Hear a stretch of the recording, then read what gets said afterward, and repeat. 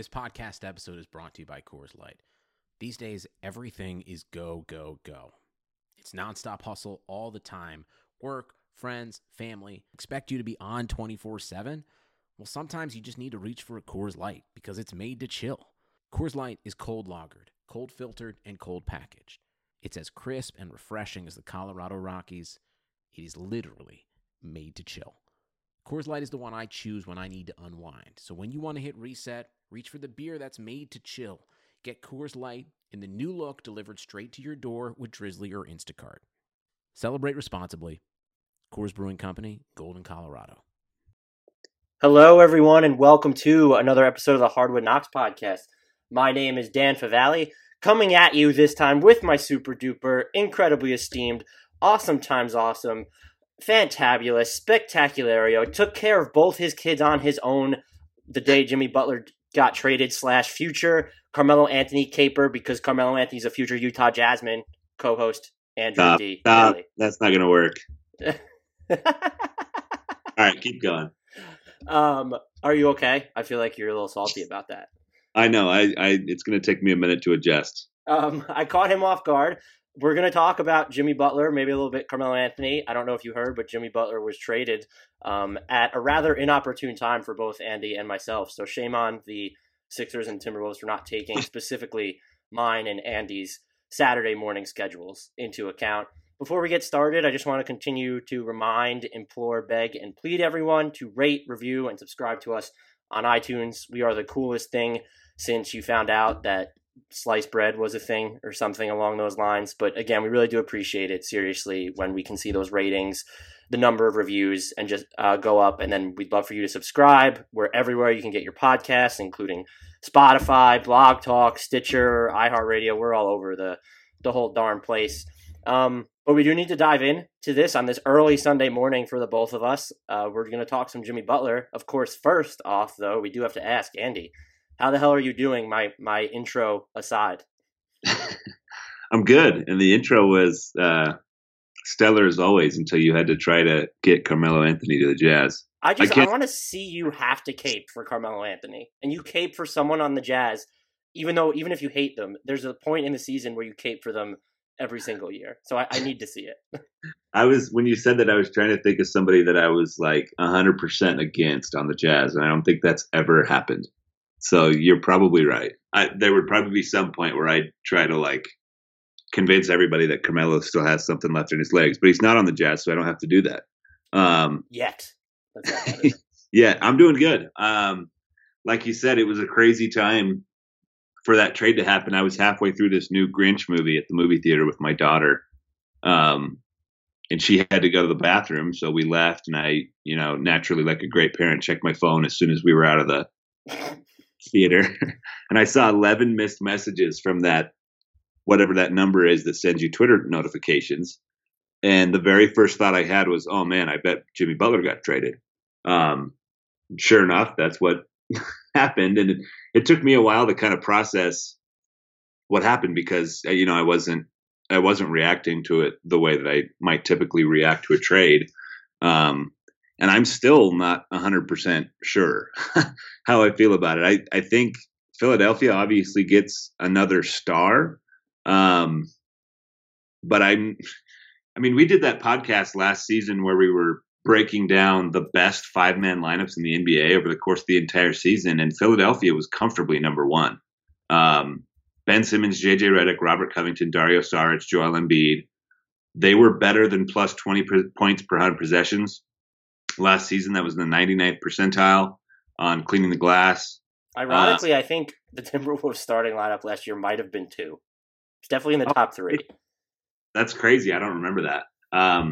But they give up 2 members of that 3-man lineup, and they get back Jimmy Butler, who's really, really good, and he's obviously better than both Dario Saric and Robert Covington. But he's had teammate issues his last 3 teams now. He's got Tom Thibodeau miles on his legs. And his heart. Yeah, his heart. Great point. First few weeks of this season have been a circus. I feel like I'm kind of crapping on the trade. I don't think it's bad, but I'm not sure it's a home run. That's my long rambling first reaction. Well, I think you're right, and this is one of those trades more so than ever that we kind of have to wait to play out and see what sort of happens.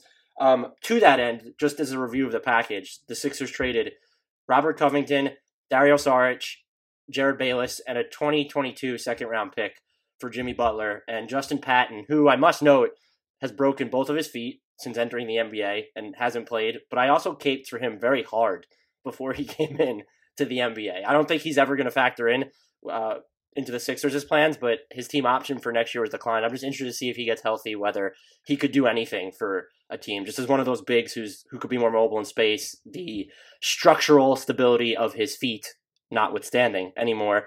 I'm with you in the sense that I understand why Philly went all in.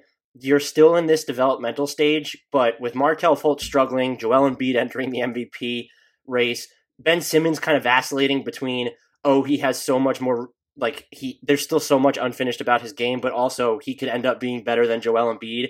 It's in this weird territory. And so you go all in on a guy who is willing to re-sign with you.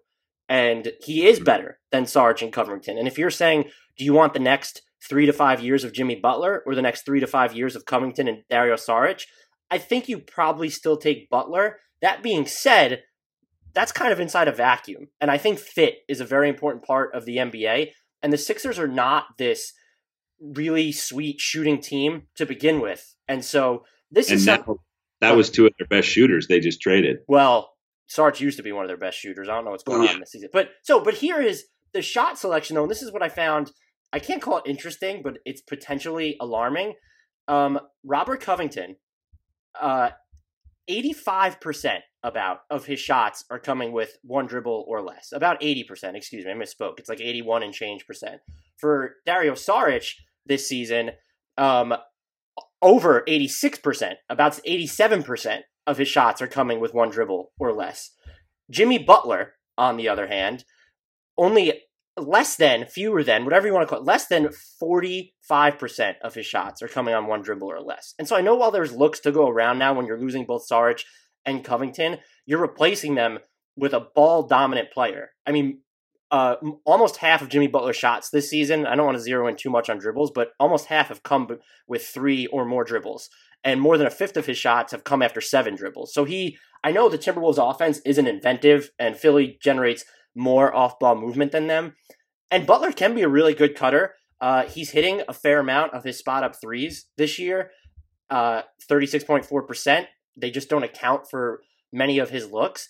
Is he going to buy into that role? And maybe he will. Maybe that's what he wanted. You don't trust Karl-Anthony Towns or Andrew Wiggins to shoulder the offensive load, but you can trust Ben Simmons and Joel Embiid to an extent. But when you throw Markelle Fultz into the equation now too, someone has to turn into a predominant spot-up shooter. It can't be Ben Simmons. You could use him as a roll man more, but that's going to be even hard to do with Joel Embiid on the court as well. Yeah. The fit is, particularly early on, if they had a training camp, Andy, maybe this is different, but now you're doing this fewer than 15 games into the season, and there's a chance that it's still a long-term play in the sense that the Sixers, I don't think they're there yet this season.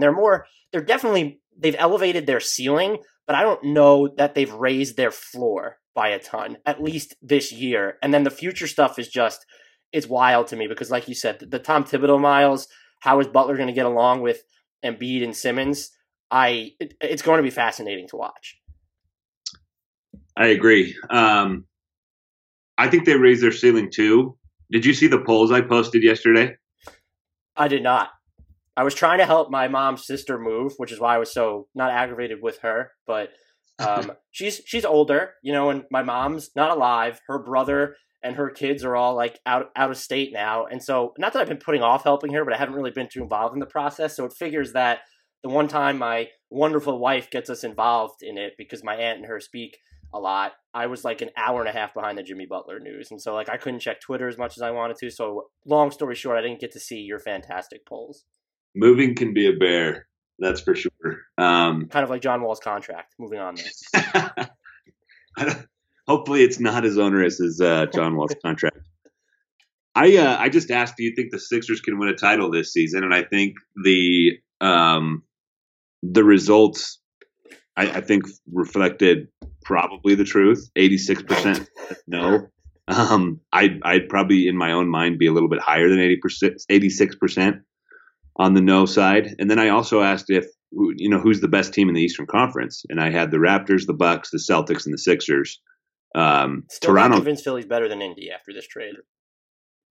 Yeah, I guess I probably wouldn't be convinced either. Actually, the Raptors got 70% on that one. The Sixers came in last in that poll, 8%. Bucks 9, Celtics 13, and you might be onto something there. I'm not 100% certain they're even better than the Indiana Pacers, who all of a sudden they have a ridiculous big man too, and Domantas Sabonis. So I agree, it does raise their ceiling. And it'll certainly be interesting to see how they look in the first few games with Jimmy Butler, and maybe we can reevaluate where we stand on this. But I think I probably have the same general ranking in the East too. I think Toronto is still clearly the best team. I've thought that for a few months now.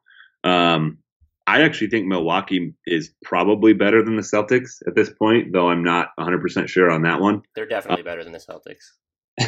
You don't need to hedge on that one. I mean, sorry, you said the Celtics. I meant they're definitely better than the Sixers, but that's not what you were saying, so I misunderstood. Yeah, I think the Bucks are probably better than the Celtics right now. I don't know if that'll be the case 2 months from now. I still feel like Boston has a chance to figure out whatever is plaguing them. And then at the moment, I'm still not even sure the Sixers are better than the Celtics. So, I mean, they're probably in like that 4 or 5 range. I don't think they're a title contender, but I'm sure they made this deal knowing that it could be like a 2 or 3 year thing for them to figure it out and truly become a title contender. But yes, it does raise their ceiling. It's just maybe more, which is kind of funny to say that it's more of a long-term play after they gave up Covington and Saric being, a pretty young guy still. But it's going to take them 2 or 3 years to really figure out this new mix, I think. It's interesting that it seems that ownership was involved per Woj a lot, like Sixers owner Josh Harris and then Taylor from Minnesota.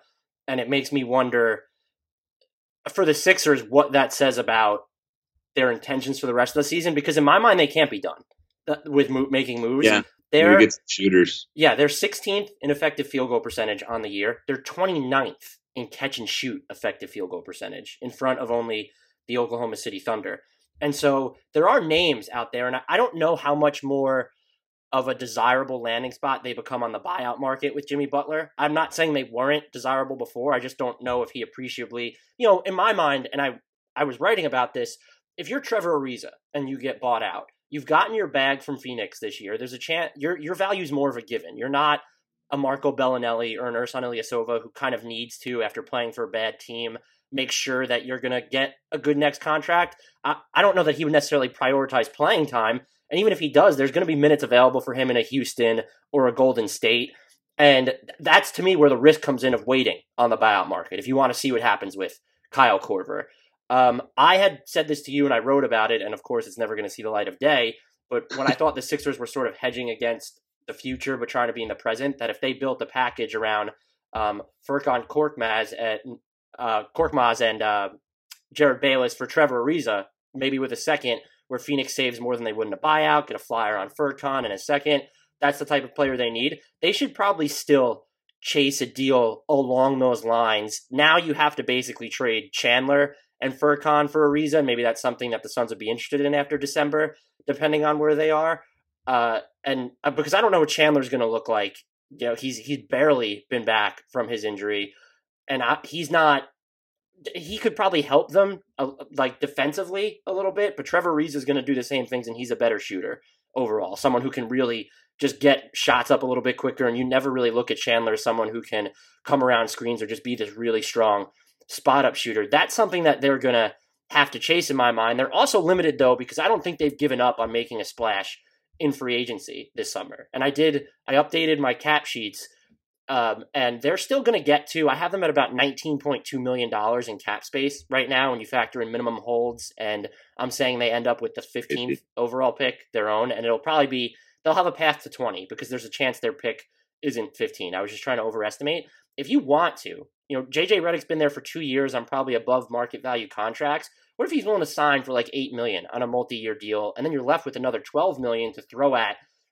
Trevor Ariza will be on the market. I don't know that a Tyreek Evans helps this team anymore. I don't know what Damari Carroll might come cheap. I don't think you're going to give him $12 million. They'll have options there, and so that limits them to looking at expiring contracts or really cheap ones on the trade market. Maybe they could take a look at Terrence Ross. The last thing I'll say though is that Chandler's almost their last trade chip, unless you're really going to go just his salary for matching purposes. Like you could trade Muscala for Kyle Korver, but would Cleveland do that? I guess you got to attach Chicago's second rounder this year, and then would Philly do that? Something to consider, I guess. But unless you're going to go for a blockbuster built around Markelle Fultz, you're kind of limited with what you can do. You have the Chandler trade chip. You could get really wild if you combine him and Muscala and picks and maybe get an expensive player that teams don't want. But I think you have to explore those routes too, because you went in more this season.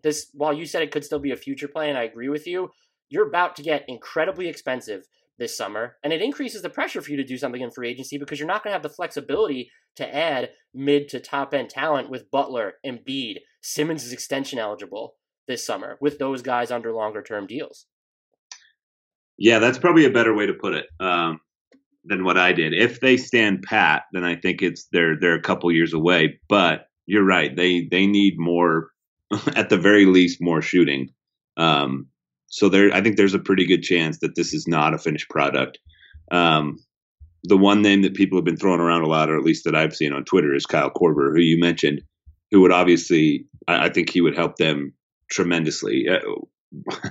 I think the ideal lineup for Joel Embiid and Ben Simmons, and they kind of had it last season, was those two guys surrounded by three shooters. Mm-hmm. And now they're not there, especially if they play Jimmy Butler, he's a good shooter, and I don't even know what he's shooting this year. 38% from three. That's good enough. I mean, that's like Robert Covington territory. He's had some seasons where he's higher. He's had some seasons where he's lower. But him, Markelle Fultz, I think now you have to put JJ Redick back in the starting lineup, right? It's just interesting. They're definitely going to need some more shooting. That's for sure. Would you? I'm sorry to throw this in there. Would you do? It gets a little wild, and they have to wait to look at this. You're Philly. Would you do Chandler, Muscala, Patton, and Furkan for George Hill and Kyle Korver? And let's say you got to include Chicago's another second-round pick. You have your own. You have Chicago's. You have T.J. McConnell, too, who's interesting now because he was already not playing too much and arguably becomes less valuable just because of how many ball handlers they have. And Cleveland is not set at the point guard position with Sexton. Maybe they'd be interested in having a flyer on McConnell. But you could get into a situation where you do a 4-for-2 thing, and Cleveland's not going to wouldn't have a problem. They save a little bit of money, could negotiate some buyouts with the expiring guys coming through. I know George Hill's injured right now, but if that's a trade you add, when you look at the non-guarantees of Korver and Hill, you're adding about $5 million in salary for next year, or you can keep them. Obviously, I don't think you keep Hill, but would that be a deal that you would consider should you be Philly? It was Chandler, Korkmaz, Patton, and Fultz? No.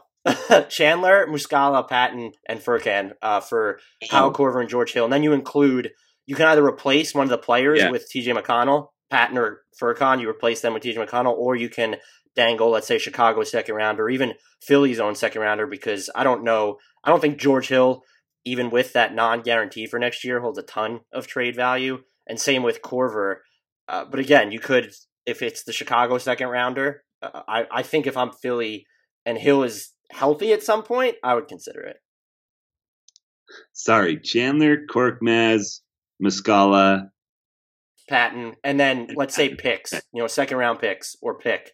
They have Chicago's second rounder this year, Philly does, for Korver and George Hill. That's interesting to me. George Hill. I always appreciate you just pretending like my trade ideas are considerable. I honestly think you're like the best in the NBA media landscape at that. There's got to be a position with a team where they just pay someone to like fuck around on the trade machine, and I feel like they should hire both of us. We'll provide internal podcasts for NBA teams where we spitball trade ideas. They should absolutely hire you for that job. No, we need you to. You need me just to bounce the ideas off of. That'll be my role in that situation. George Hill for 2 or 3 years now has been like, to me, an almost perfect point guard for the playmaking wing. It worked really well when he was healthy in Utah and playing off Gordon Hayward.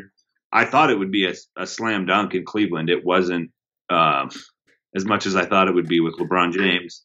But I still haven't given up on that idea of him. It's like he's just a solid point guard for today's NBA when so much of offenses are run through wings now.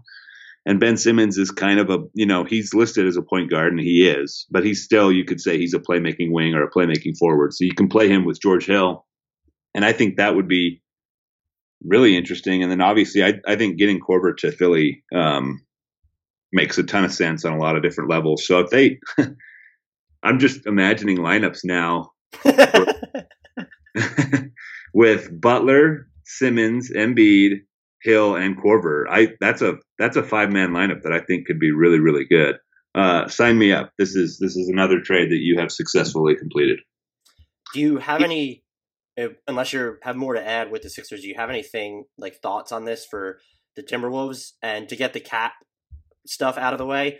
So they've given themselves more wiggle room under the luxury tax this year. I have them in total with all their contracts right now at about $122.2 million in salary, and the tax is $123.7 about. So that's something that they could do if there's a buyout candidate that appeals to them later, or if they need wiggle room in a future trade. Next year's the bigger impact for them, though, just to me, because Sarge still on his rookie deal.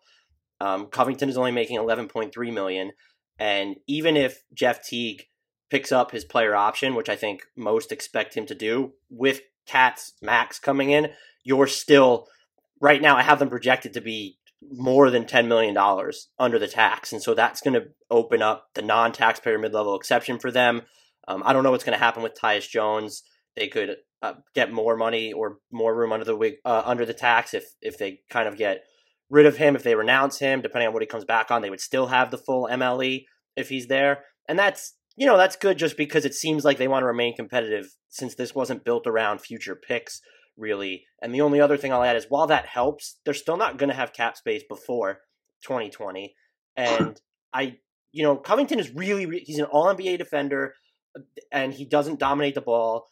I'm interested to see how his shooting percentages are affected playing in a more clunky Minnesota offense. But one, Philly's offense has not been too floor balanced this year. And he also shot pretty well in some really bad Sixers teams. So maybe that's not a concern, but there does seem to be a lack of upside overall in this deal because how much better is Robert Covington going to get? He's, 27 now? Is he 28? He's 27, turns 28 in December. And yes, there's Saric, but it just seems like this trade lacks, and I'm not sure they would have gotten a better package. Maybe you like that Miami deal with Richardson, Olynyk, and a first better. So maybe there wasn't better options. I just don't. There seems to be a little bit of a lack of upside here. Yeah, one of my first thoughts, I think if Richardson was involved, that would have been a better package. One of my first thoughts when I saw all the messages I missed was they had an offer for 4 first-round picks on the table. I think that certainly was better from a long-term perspective. I think you're right. Robert Covington is probably a finished product. He's in his age 28 season. And while there are guys who will make some leaps in their 30s, it's just not super common. Hell of a contract, though. Yeah, it's a good contract, and I think he's probably, from a fit perspective, makes more sense next to Wiggins and Towns than Butler did, maybe at this point, just because he's a guy who's going to be more willing to play off of Karl Anthony Towns, and I mean, certainly not how I would do it, but it seems to be Thibodeau's thing to have people play off Andrew Wiggins. But Covington, I guess, makes more sense in that regard. How old is Dario Saric? I'm looking that up too. He's in his age 24 season, so he's actually a little bit older than I thought he was too. Not that he's old. He might still have another 2 or 3 years of development. I'm really curious to see what Thibodeau does with him. There's almost no chance he's going to start him over Taj Gibson, just knowing what we know about Tom Thibodeau over the last couple of years. I don't know if I want to see the lineup with him at the 4, Covington at the 3, I guess Wiggins is your 2, and then Teague is your 1. With Towns in the middle, though, you almost kind of need Gibson in the starting lineup, maybe, which is something you might have never thought you'd hear me say. But I'm worried that he's just going to play Dario Saric like he did Nemanja Bjelica last year. He's getting fired if that happens before the season is over. Well, I think you or I both might have thought he'd be fired by now with some of the stuff that's gone on over the last couple of years, but I thought they'd wait till the end of the year. But if he underutilizes these guys, I mean, Sarge in particular, he's like almost the upside of this deal, though. I know you just said he's 24, but maybe you get to see him. I mean, one of the benefits is he should be able to play up. It gets more shots for Town just because he's been the past 2 seasons just not even a kind of ball dominant. But maybe he's also able to explore more of his self-sustaining offense in Minnesota at times. Yeah, they've got to go back to the way that they played through him before Jimmy Butler got here. He still had a really good season last year, but his dip in field goal attempts was just crazy to me. He went from 18 in 16-17 down to 14.3 in 17-18, and this season he's at 14.9. He's got to get back up around like 18 or 19 a game, I think. Would it really shock you, though, if Bjelica played 20 minutes a game for the Timberwolves last year? He like even played some small forward minutes, which was always strange to me. Not even the Kings are doing that with him, by the way. I know, and he's like unleashed with the Sacramento Kings, which is hilarious because everyone's pointed at the Sacramento Kings as like the symbol of NBA dysfunction for years now.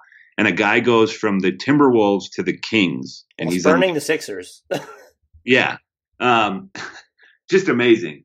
But I wouldn't even be remotely surprised if Dario Saric went there and played that role. Where he plays a few small forward minutes here and there. He's backing up Covington and Taj. It just wouldn't surprise me. Long story short, so I think it'll be really interesting to see how this trade plays out for the Timberwolves. I think obviously it has a ton to do with what Tom Thibodeau, how he plays these guys. I think maybe in the interim, there's a strong chance I'll say that you could be correct about the Sarge stuff, but Minnesota's not a playoff team anymore. It's over. They weren't even a playoff team with Jimmy, it looked like. And Tom Thibodeau's you have to play the youth. I'm not sure if it would go as far as Gibson becoming a buyout candidate because I think that I don't know if having his early bird rights is too important because he's not getting. I would be shocked if he got $14 million a year on the open market. But I could see Thibodeau then just being forced to diminish his playing time. And you have to look at this and say, Sarge is a 4, Gibson's coming off the books. At some point it has to register. And if it doesn't, that's when I could see just season's already over. They're not going to be the playoffs and Thibodeau gets canned. I honestly thought they would wait until the season to make any real major end of the season to make any real major decisions. But if this is the package you accept and then you don't give Sarge at least 25 minutes a game, I'm not saying he needs to get 30 like he was in Philly. It's going to be tough, especially if he's not starting. But you can't do that. And I'm not putting it past Tibbs, but you can't. It's just you can't.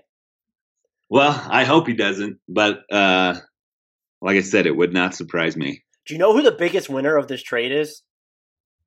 Towns. Chris Middleton. There was just like now, so Jimmy Butler's expected to re-sign in Philly. Klay Thompson, I know people have kind of gone back and forth with it. I would be really surprised if he left the Warriors. Kawhi Leonard, I think what the Raptors are doing, and there are many who would consider him a flight risk, but what the Raptors are doing is they have the financial edge, and now they've made it so that if he leaves, it's a completely non-basketball decision because they are so damn good. Yeah. And they have the pieces to kind of grow with him. And if you look at those 3 as likely to return, there are not a lot of other wing options. And with Kevin Durant, a lot of people think it's going to be the Warriors or the Knicks, and maybe you could throw the Nets in there because if I was him, I'd rather play for the Nets, but that's a different story. And now Chris Middleton was probably a near max to max candidate to begin with, and I'm not saying he's going to leave Milwaukee, but with all these teams getting spurned, unless a bunch of them are going to pivot to absorbing salaries, Chris Middleton, Tobias Harris, those guys are going to get paid. It's not, and if Chris Middleton, if you thought he was near max before, he's getting max now. Just looking at the landscape, and Tobias Harris, if you thought he was going to get $20 million a year, $22 million a year, that's probably jumped up by at least $5 million a year. Yeah, I think you're right about both of those guys. It'll be really interesting to see how free agency plays out now. Do you think the Raptors can beat the Warriors in a 7-game series? I think they are the closest thing the NBA has to a team that can. I think that's where I am too. It would be kind of funny if the Raptors just went and won an NBA title this year. That would be spectacular. It would be spectacular. We kind of gave up at some point last year trying to figure out what Kawhi Leonard was thinking, but I can't imagine anybody leaving a title winning team. Especially and people point this out, like he can be the guy in not just the Toronto market, but Canada as a country. Yeah. And Toronto's a great basketball city. So it's just. I wonder even if, and you're right, it seems like they really, really embrace the Raptors. And I wonder if they even got to the finals and had like a super competitive 6-game series. Even that you would think would have to cloud the decision. It would. I think what would really have to happen is they would have to get destroyed in the Eastern Conference Finals for him to really look at it and say, well, we're just not as close to... Because if you reach the NBA Finals, you're almost there. And if you hit on Siakam and Anunoby as they get older, it's even if you go to the Finals and get beaten in 5, and if Kevin Durant leaves, that changes the outlook as well. I think I would pick the Raptors as favorites to keep Kawhi Leonard. I'm not sure I would have said that even when I picked them to come out of the East at the beginning of the season, but they've like exceeded every imaginable expectation for me. And for both of us having picked them coming out of the conference, that says a whole lot. Yeah, they look really, really good. And I hope they stay together with this group. It's that's a legitimate title contender, unlike the Sixers, as we pointed out earlier. That's impressive coming from a Jazz fan who can be impacted by this trade. Because if you were hoping to sign Chris Middleton or Tobias Harris, Chris Middleton is basically going to get to pick where he wants to go, and Milwaukee can offer him 5 years if he's getting max. And if you want Tobias Harris now, you've gone from, maybe get him for 2022 to 25 to max. I had Jazz fans in my mentions yesterday. Astutely, I'm not even poking fun at them, but just bemoaning, like, I was really hoping the Jazz could get Chris Middleton, but now it's just like, no, we can't, and I'm sad. I'm like all in on the Tobias Harris deal. All of a sudden. Well, speaking of Tobias Harris, let's go to an actual future Jazz player. The last thing I want to ask you. Carmelo Anthony did not play against the Spurs on Saturday due to, quote, illness. And then Woj came out with a report that said Anthony and the Rockets are essentially reevaluating his future with the team. They're still trying to work it out, but they're not sure if it could work out. What he exactly said in his tweet was, while Carmelo Anthony is absent with an illness tonight against the Spurs, the Rockets and Anthony are discussing his role and how they might still be able to proceed together for the rest of the season.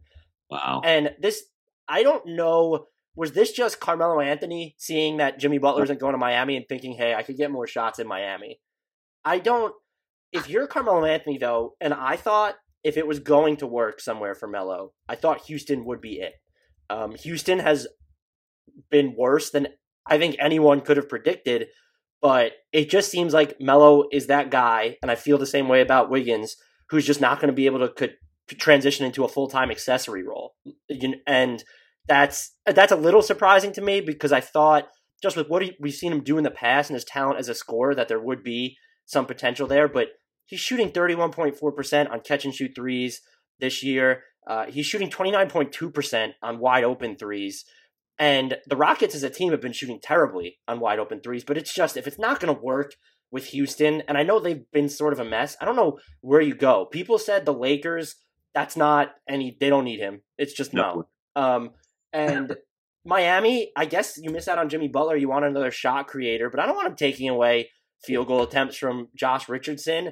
and Rodney Magruder. You have Dwayne Wade doing that already. And Dwayne Wade's been actually pretty good this year, so I shouldn't say it like that. Someone joked about I shouldn't say someone, a bunch of people joked about the Warriors on Twitter. My first reaction was I would rather them just go out and re-sign Nick Young at this point. I don't know where he... That's the correct reaction, by the way. Where could you see him being even a sliver of a fit now? And you were out on him way more than I was to begin with. I just thought in Houston, and maybe their own sort of, I don't want to call it an implosion, but their temporary plunge, whatever, is skewing the data a little bit. But I don't look at a team and say Melo can go there and he'll have a positive impact. You might just have to say the Warriors because they're the team that seems like they can transcend any trend out there. Oh, Nick Young can't win with Nick Young. No, here he is. He wasn't even great, and we won a title anyway. I think he'd be fine on the Warriors because they just wouldn't play him. I don't. I literally took a sip of water, just started choking. I don't think there's a single team that he can help. At Utah. This point. No. What would you do? He gets waived. He goes to Utah because he decides to pick the actual basketball fit. Then I would just be all in on the Nuggets. Sorry, Utah fans. I think you would understand if that happened. But like you said, I was skeptical about Melo on the Rockets. I will say that the closest I came to thinking it might work is when I read your NBA math piece about it. And Stop reading me is the lesson of that story. I thought it made a very, very compelling case that, yeah, maybe this is his chance. It was ultimately dependent on Carmelo Anthony and whether or not he was willing to adapt the way that he needed to still be a positive player, or even close to a positive player. He obviously hasn't done that. This tweet from Woj is just hilarious to me. I don't know how after the last 2 or 3 seasons, and I've obviously never been a basketball player at Carmelo Anthony's level, so that's probably why I can't process this. But after seeing the way the last 2 or 3 seasons have gone, I don't understand how he can still think that he's like his 2013 self. And even before all this stuff broke yesterday, I thought there was an outside chance he might not even be in the NBA next season. Because, like I said, I don't see a team in the entire league that he helps. I don't know what the point of bringing him in would be for any team, unless you're the Warriors and you just want to prove a point, like you were saying. That's how he needs to go out of the NBA, right? Is he wins his ring and then he could say, "Oh, I won my championship. I'm done. Yeah. I'm going out with Wade." Yeah, I think if the Warriors picked him up off of a buyout or something, and he played like 10 minutes every third game, then. Yeah, maybe that's a great swan song for Carmelo Anthony, but there isn't a single team that he could have like a sizable role on and really help be better. I just don't see that team out there. If this is what's happening where he doesn't want to come off the bench and that's what this is about, then I'm out on the Houston thing. But there was that 5-game stretch for him where he played okay. I think it was games. Yeah, there were a couple games where I thought, well, maybe it's going to turn around. Games 4 through 8 for them. He started 5. He started 2 of them. It was a total of 5 games, and he averaged 33.4 minutes. And he shot 49.3% from the floor, 44.4% from 3 on 7.2 attempts. Maybe there's still a pathway for this team and him. I wouldn't, if it's going to work, I would still pick Houston. But if he's going to leave, I just want him to go to Golden State and just the Warriors to be like, hey, we're going out. If Kevin Durant's going to leave, we're winning a title with Boogie and Melo, and our culture is just going to be second to none, as it already kind of is. I would just be, both of us root for chaos, and I'm not sure if that's chaos, but that's definitely, to me, the most entertaining outcome of all this. But I'd rather see him stay in Houston, if anything. I'm going on the assumption that he wouldn't be out of the NBA if he leaves. I don't want to see him, unless he wants to go to a tanker and just empty his clip and then retire. Like, I don't understand. That's a great sentence. Well, that would be, if you're Melo, I said this on Twitter, go to the Warriors, win a title, then next season just sign with a tanker that, because Melo still has the name cachet, and we see it with the way people overrate him. He'd put butts in seats, go play for a tanker that doesn't mind you I like emptying your clip, and go out averaging 25 points a game on 35 shots and just retire. I like it. Did you mention his plus minus in those 5 games, by the way? It was an average of 5.8. Houston was 2-3 during that stretch. Minus 5.8. Yes. Oh, sorry. Minus 5.8. Excuse me.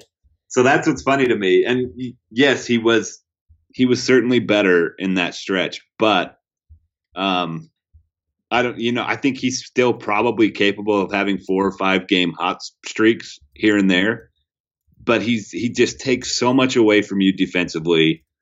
He's still basically a black hole on offense. He averaged 0.4 assists over those 5 games.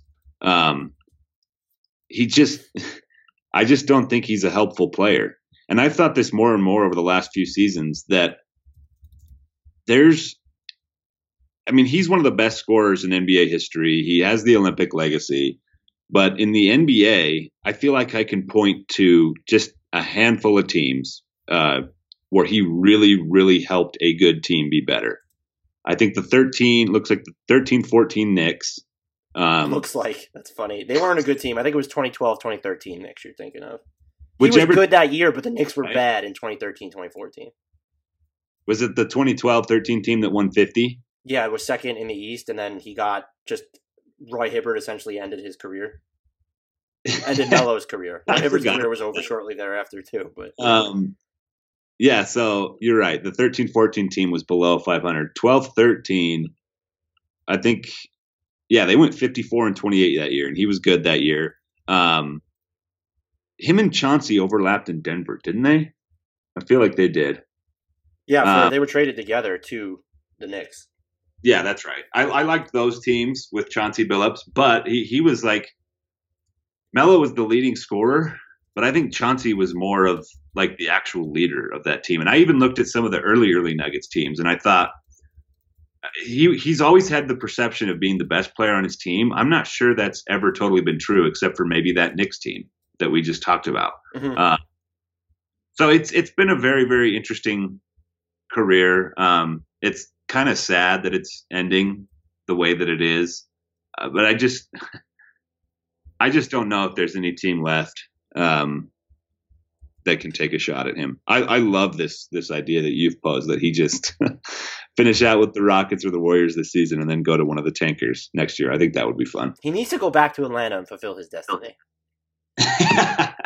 I want him and Vince Carter starting for the Hawks next season. I hope Vince Carter's still in the NBA next year if he's going to continue dunking. I hope so too. I think I looked something up fairly recently. Give me a second, see if I can find it. I think he has a chance to have like the longest career in NBA history if he plays next season. He seems like he just wants to ball. Look at the teams that he signed with the past 2 years. Yeah. I can't find it, but I think he might be closing in on the record for most NBA seasons played. I feel like I looked that up at some point, but hopefully I'm not wrong. Do you have anything to add on any of these fronts, or do you want to, I want you to know that your Carmelo Anthony Utah Jazz Christmas jersey is in the mail? I think we have exhausted all topics. Carmelo Anthony to the Jazz has been over-exhausted. I know. I'm just having fun with Andy, but I don't know where he would go. If it's, I don't know who would want him. I honestly, we have a lot of opinions on this podcast. I'm like indifferent to what the market would be. I hope it's Golden State if he leaves, just for stuff for us to talk about. And then if they don't win the title, for us to talk about how Melo just ruined their dynasty. That would be pretty fun. They signed Melo mid-season, don't win the title, Kevin Durant leaves, DeMarcus Cousins bus. What would Warriors fans do if Steve Kerr was playing Carmelo Anthony like crunch time minutes in the playoffs? Yeah, Warriors Twitter can be pretty hard on Steve Kerr. So I would be interested to see what that would be like. Yeah, that would be incredible.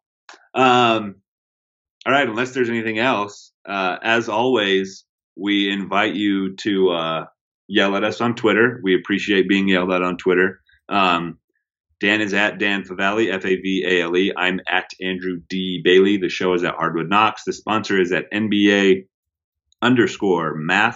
Like Dan said at the top of the show, you can find us on Apple Podcasts, Spotify, TuneIn, Stitcher, iHeartRadio. We're everywhere, so there are no excuses not to listen. Make sure that you are not just suggesting the podcast or inviting other people to listen. I am okay with going over the line into coercion and pushing people to listen to it. We would sincerely appreciate that. If you haven't rated and reviewed, do that. Until next time, we leave you with the shout out to Benno Udrih and to undefeated at home, Kyle Anderson. Sugar Ray Leonard, Roberto Duran, Marvelous Marvin Hagler, and Thomas Hearns. Legends, whose four-way rivalry defined one of the greatest eras in boxing history. Relive their decade of dominance in the new Showtime sports documentary, The Kings, a 4-part series premiering Sunday, June 6th, only on Showtime.